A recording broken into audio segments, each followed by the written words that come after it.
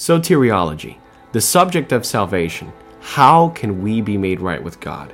As a fallen creation, well, first we need to establish what salvation is, how can it be obtained, and what effect does it have for those that are purely in it.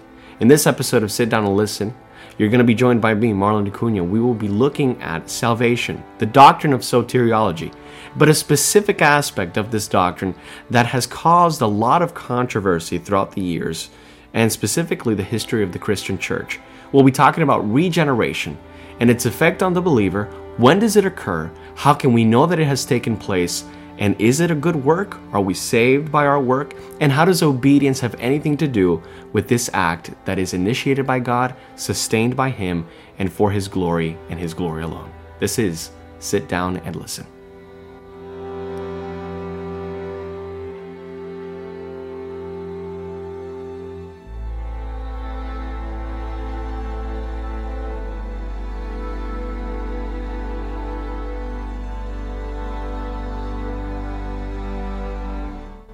You know, when we talk about the doctrine of regeneration, we need to understand that man, in his natural state, humanity in their primary state after the fall, after that episode in the Genesis account where we find Adam and Eve, this creation, the most prized creation by God, we find them dead in their sins and trespasses.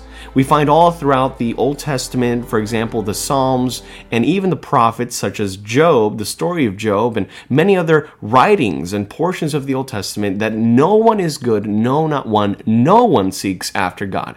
There is a universal, categorical negative that follows this fallen humanity, as we need to understand that without God, and with sin being the full dominating factor in our lives, we are far from Him and alienated from commonwealth and complete communion with Him.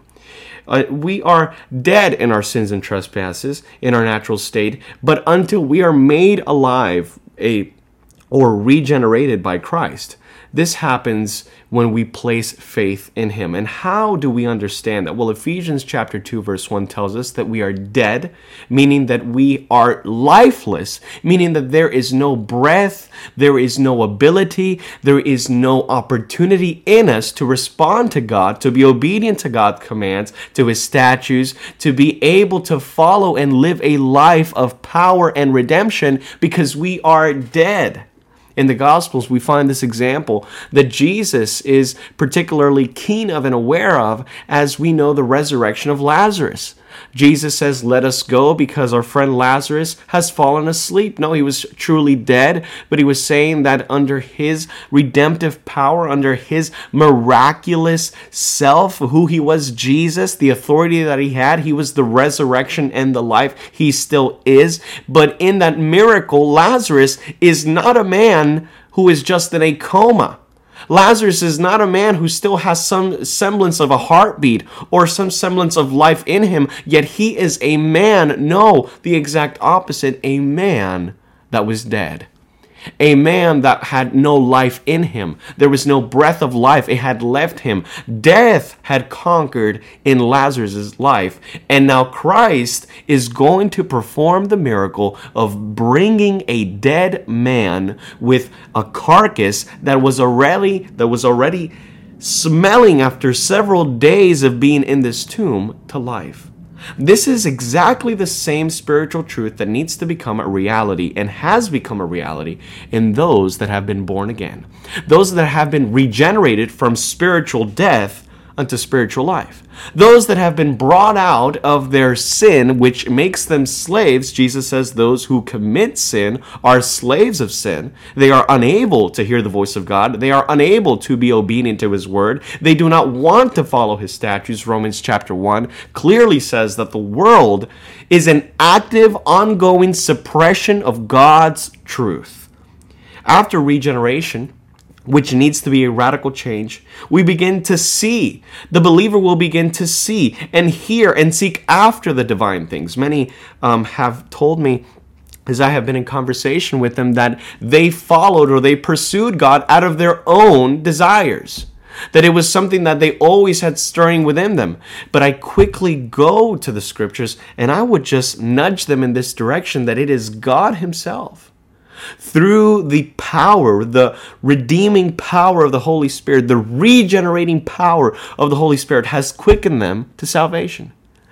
After we are regenerate, we begin to seek and we begin to see the divine things. We begin to live a life of faith and of holiness. Without that regeneration, guys, without that initiating rebirth in power, we cannot be transformed. We are not given new hearts. And now, after that has taken place, we become partakers of what the New Testament calls the divine nature of Christ.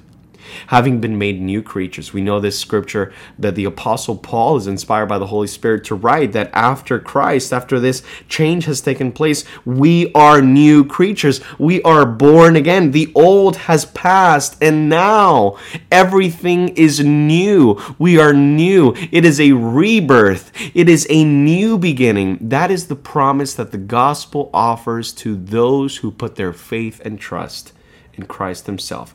God, not man, is the source of this transformation. There is no opportunity to boast. There's no opportunity to say, I have been the one who has supplied my own salvation. I have been the one who has even supplied the effects and the possibility to be saved. No, the rebirth, the regeneration is a work of the divine Spirit of God. Initially, it is the divine Spirit. It continues to be through the preservation and the perseverance and act of the Spirit of God, and it will be at the end of the final analysis of full redemptive work, because he who began the good work will perfect it until the day of Christ Jesus.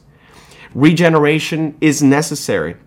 Ephesians chapter 2, a little bit lower in that same chapter, verse 8, we read, "For by grace you have been saved through faith, and that not of yourselves. It is a gift of God." It is a free gift of God, a gift, that which cannot be bought, that which cannot be traded for, that which cannot be negotiated. God initially and sovereignly controls this regeneration. It is impossible, beloved, to be able to obey, to be able to say that I have obeyed and I have come to a discipleship, an active discipleship in Christ, if we have not been first experienced this regenerating power. It is impossible to say that we have good works, that we are like those that James calls those, I will show you my faith by my works, if that regenerating power of the Holy Spirit has not taken place.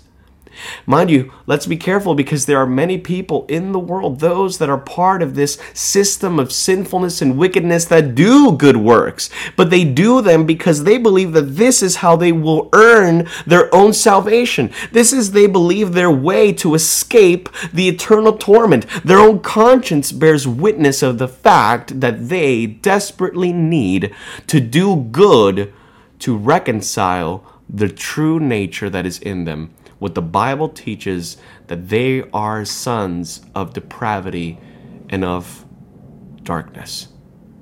Regeneration is necessary. Sinful human flesh cannot stand in God's presence. God's presence is holy.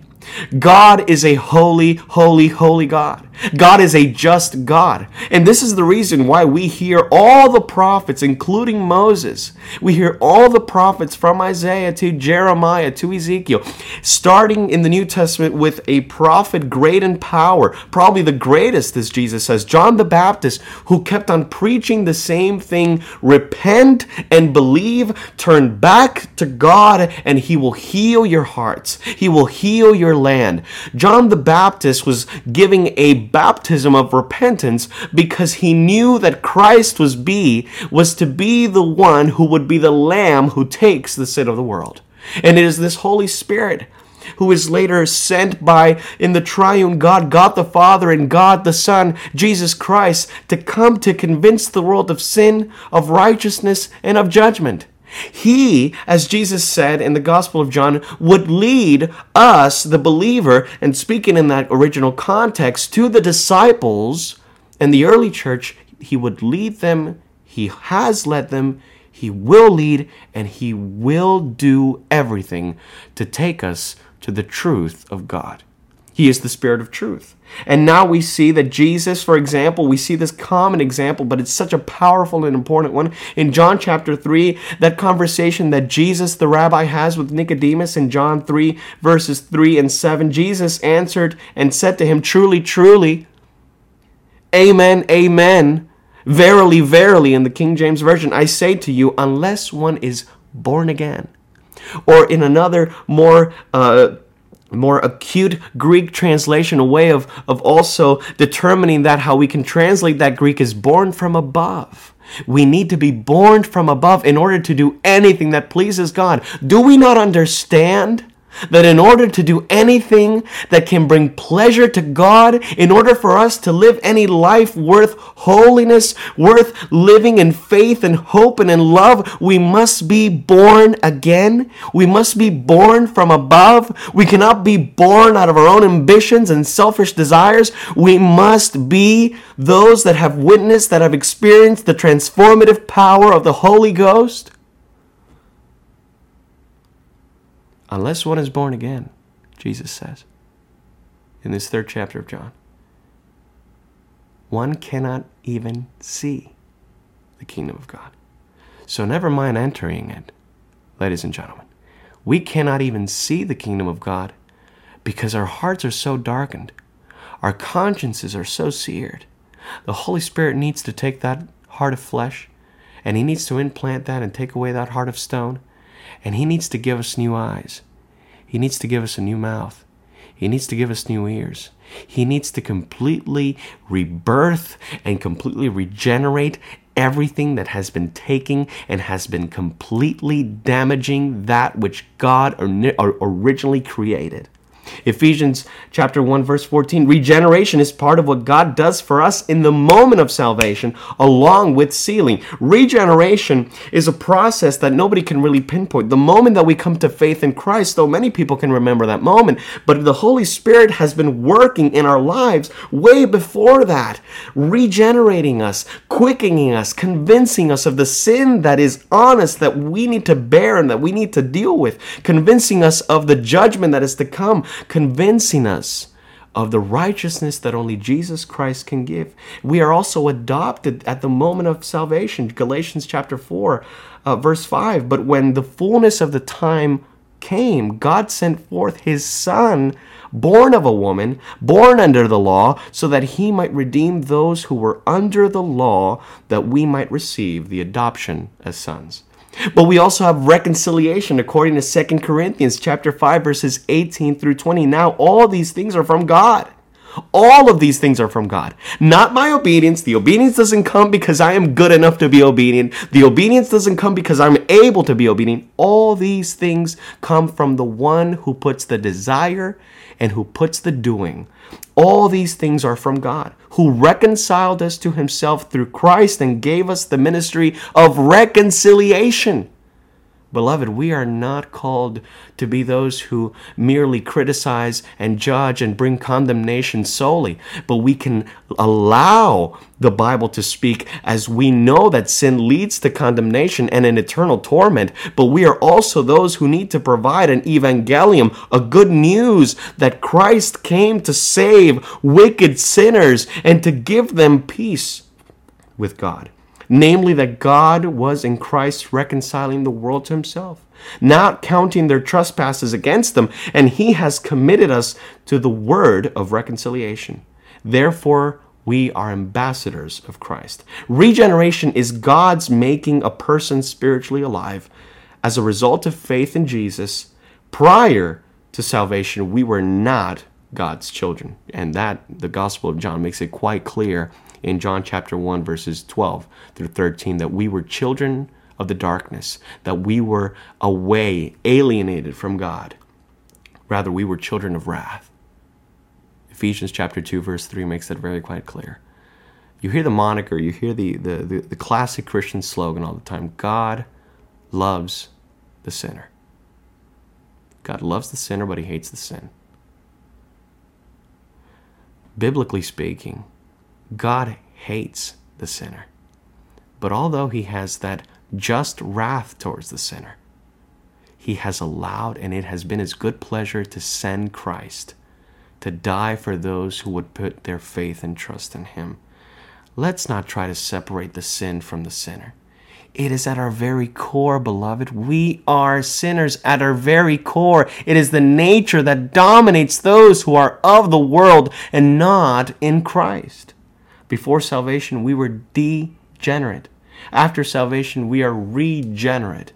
The result of regeneration is, as Romans chapter 5, verse 1 tells us, peace with God. There's new life, Titus chapter 3, verse 5, 2 Corinthians 5:17.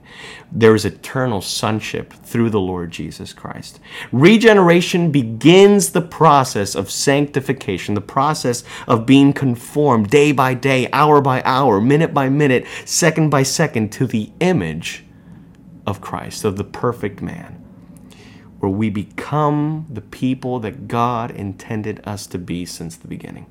The only means of regeneration, beloved, it is the finished work on the cross of Jesus Christ.